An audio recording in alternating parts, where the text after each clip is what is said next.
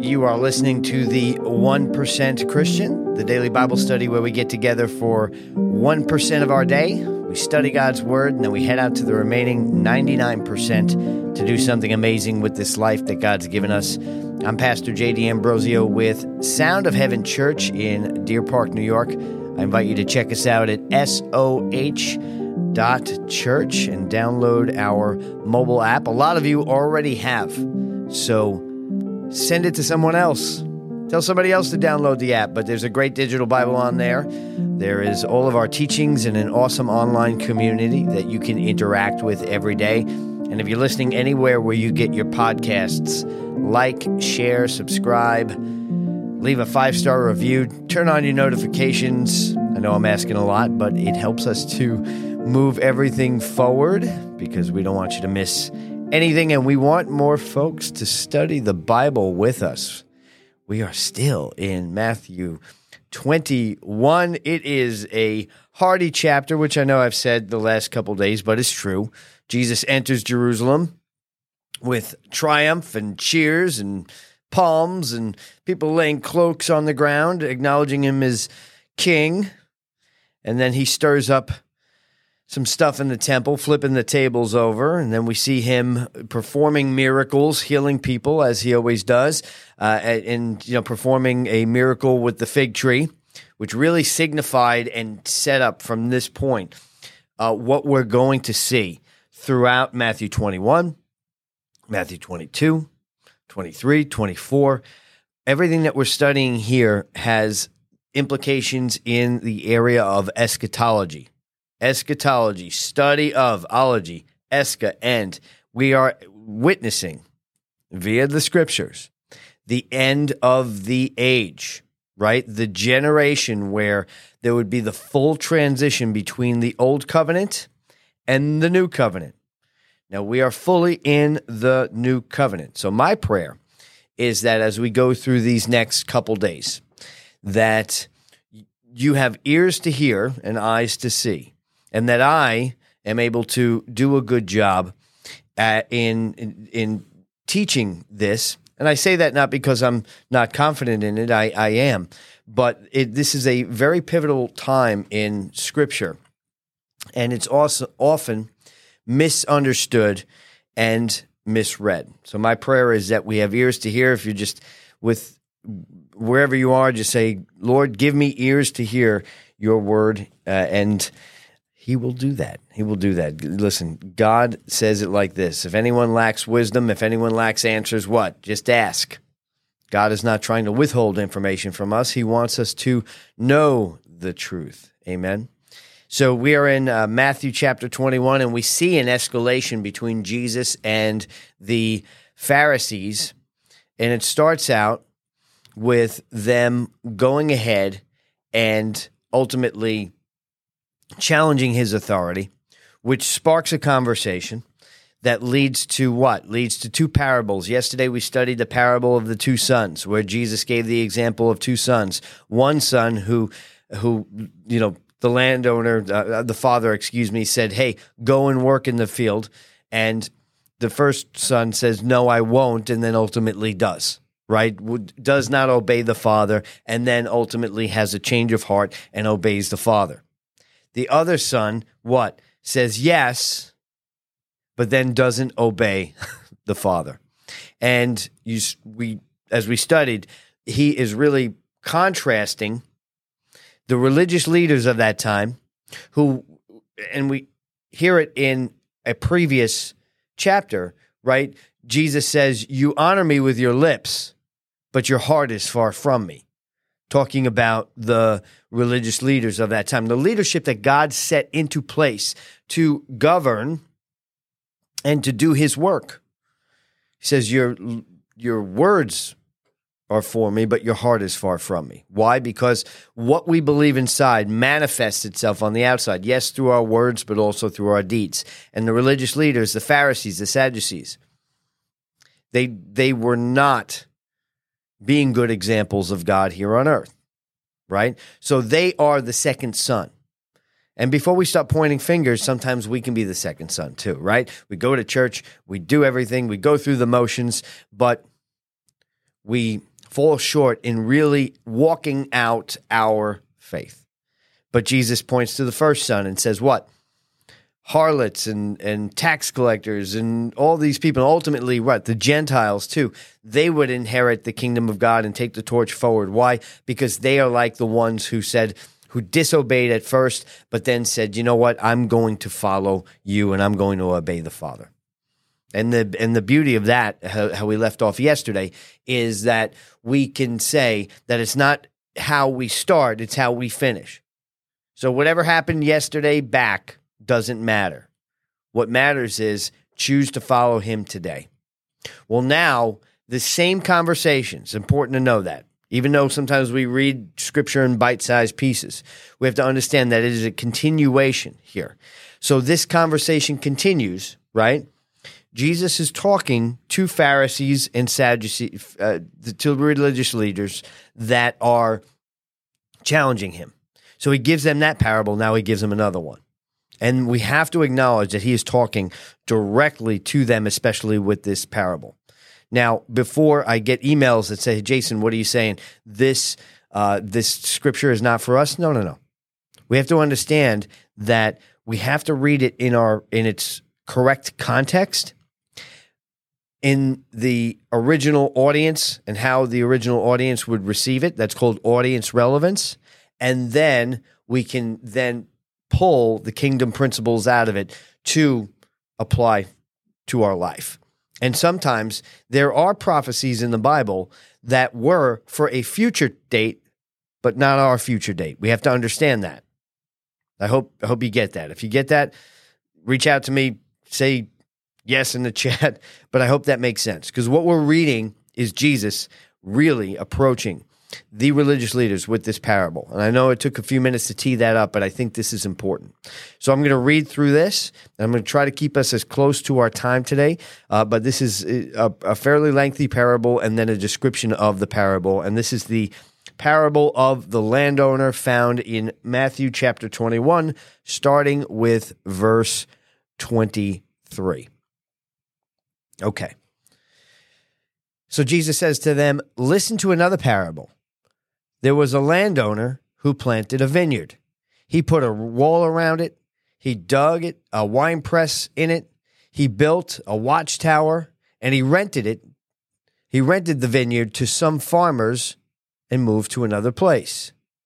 When the harvest time approached, he sent his servants to the tenants to collect the fruit. All right, so let's take a look at this. The parables, remember, use stories that will present real-world situations to describe kingdom principles, right? Or describe what is happening, prophecies, things like that. Understand that it is using the imperfect to describe the perfect. It was just like when we studied the 99, right? The 99 and the 1. It says that the shepherd left the 99 to go find the one. Well, when we understand that the shepherd, being Jesus, is omnipresent, he doesn't leave anybody to go to anybody. He's with everybody all the time. But it's how we understand that God seeks the hearts of all people, right? So we have to acknowledge that many of the parables are the imperfect describing the perfect. So in this case, the landowner is God, and it says that God left for a time. Now, we can equate that to the separation between God and man, which was the old covenant, right? They did not have the Holy Spirit dwelling inside of them like you and I do today. So we can equate it to that. But I just want to point that out because that's going to be important as we study this, okay? So let's continue. So the landowner, okay, I also want to point out, it says that the landowner planted a vineyard, put a wall around it, built a wine press. Basically, God has supplied everything that we would need. Okay? He supplied everything that we would need, and then he put it in the trust of some people. And those people, what? Were Israel over time, right? It started with the covenant. Well, I mean, all started with Adam and Eve, but we're talking about Israel, the covenant with Abraham, which is continued through this time.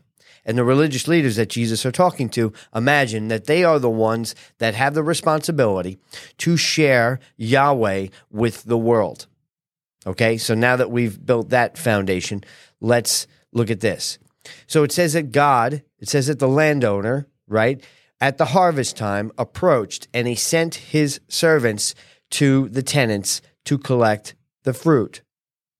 The tenants seized the servants. They beat one, they killed another, and they stoned the third. And then he sent other servants to them, more than the first time, and the tenants treated them as the same way. Last of all, he sent his son to them. They will respect my son, he said. Okay, so the landowner, again, provides everything, and the build-up toward the harvest time, many messengers are sent. What? To reap the harvest. What is the harvest? Right? The harvest is God's people coming to him and dwelling with him. Right? What are we talking about here? Isaiah, Jeremiah, Ezekiel, Micah, all of the prophets that were sent to Israel. Some of them lived full lives, but many of them were persecuted and ultimately killed. Okay? They were persecuted and killed. And in another part of Scripture here, what does Jesus say? He says, this generation, not this one that we're in, the one he's talking to, that generation would have the blood of the apostles and the prophets on them, the guilt of all of that, right? So this is in line with that, okay? So the landowner here sends his servants, and then they're all beaten, killed, rejected, right? And last of all, he sends his son to them. They will respect my son, he said. So now I just want to point out here, obviously the son in this parable is Jesus, right? All these prophets of the past have tried to tell them about the transition of the covenants, about the new covenant that God is looking to establish. And ultimately, the son is sent. Now, you can read that and say, God, the landowner says, they'll respect my son, won't they? As if God is surprised. Look, God is not surprised that Jesus was rejected. Okay? So this is an example of the imperfect describing the perfect. God is omniscient, right? He knows everything. And how do we know that, right? How do we know that? Because he predicted all this through the prophets anyway. He talked about, especially in Isaiah, how the Messiah, when he comes, would have to suffer death, would have to suffer scorn, would have to suffer at the hands of people, right? He would be bruised for our iniquities, and by his stripes we will be healed. So this is all known by God and should have been known by the people, especially the scribes that knew and read Isaiah in the synagogues every single Sabbath, right? Let's continue reading. But when the tenants saw the son, they said to each other, this is the heir. Come, let's kill him and take his inheritance. So they took him and they threw him in the vineyard and killed him. Even with my glasses, I'm trying to read it here. Therefore, when the owner of the vineyard comes, what will he do to the tenants? So he presents that even the son is to be killed, or was killed. What is he talking about? It's quite obvious, I would think. He's talking about the crucifixion that is about to come up just a couple days from what we're reading right now. And you think they would get it. So he asked them, what should the landowner do to those who killed not only the messengers, but also killed the owner's son himself? Okay, let's continue. So now the religious leaders, have to answer this question. And how do they answer it? Just a little bit bigger. They answer, he will bring those wretches to a wretched end, they replied, and he will rent the vineyard to other tenants who will give him his share of the crop at harvest time. Oh, wow. Did they just prophesy over their own life? Sure enough, it's almost like they still don't get it. They still don't get it. Why? Because they don't have ears to hear. Now, you and I have the benefit of being 2,000 years later and being able to get together like this and teach it out. Let's continue. So Jesus says to them, have you never read the scriptures? The stone the builders rejected has become the cornerstone. The Lord has done this, and it is marvelous in our eyes. What is he doing? He's quoting the messianic prophecy out of Psalm 118, saying that the builders have rejected the cornerstone. Now, if you know anything about a cornerstone in building, it is more than just a stone. It is the pivotal point. It is the first stone set to the foundation that all other stones are laid upon, right? And the builders in this prophecy reject the cornerstone. What is this? He's pointing them out to them, even though whether they get it or not right now, they are the builders. The builders what? Are responsible for building. Those who were responsible for advancing the kingdom of God.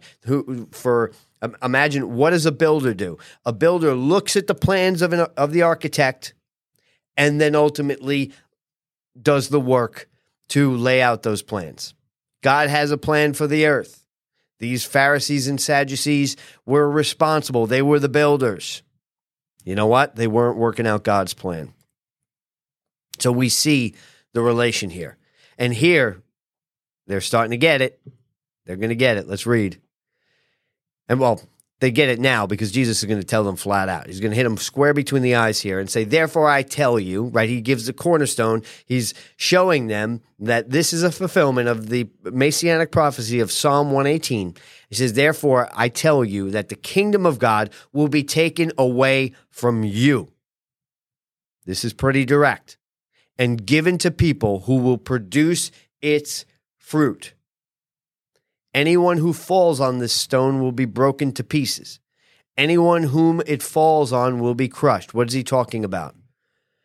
If you rebel against the cornerstone, you will be humbled. You will suffer loss. Now, this goes directly to, as we kind of wrap up here, and I'm open to questions on the chat or off the chat here, or if you're listening on the live stream, reach out to me. Understand that I've mentioned this date many times leading up to this. It's going to be more important now than ever for us to talk about this. In 70 AD, Rome came down and destroyed the temple. Not one stone, we'll get to Matthew 24, was left unturned, destroyed the temple from top to bottom.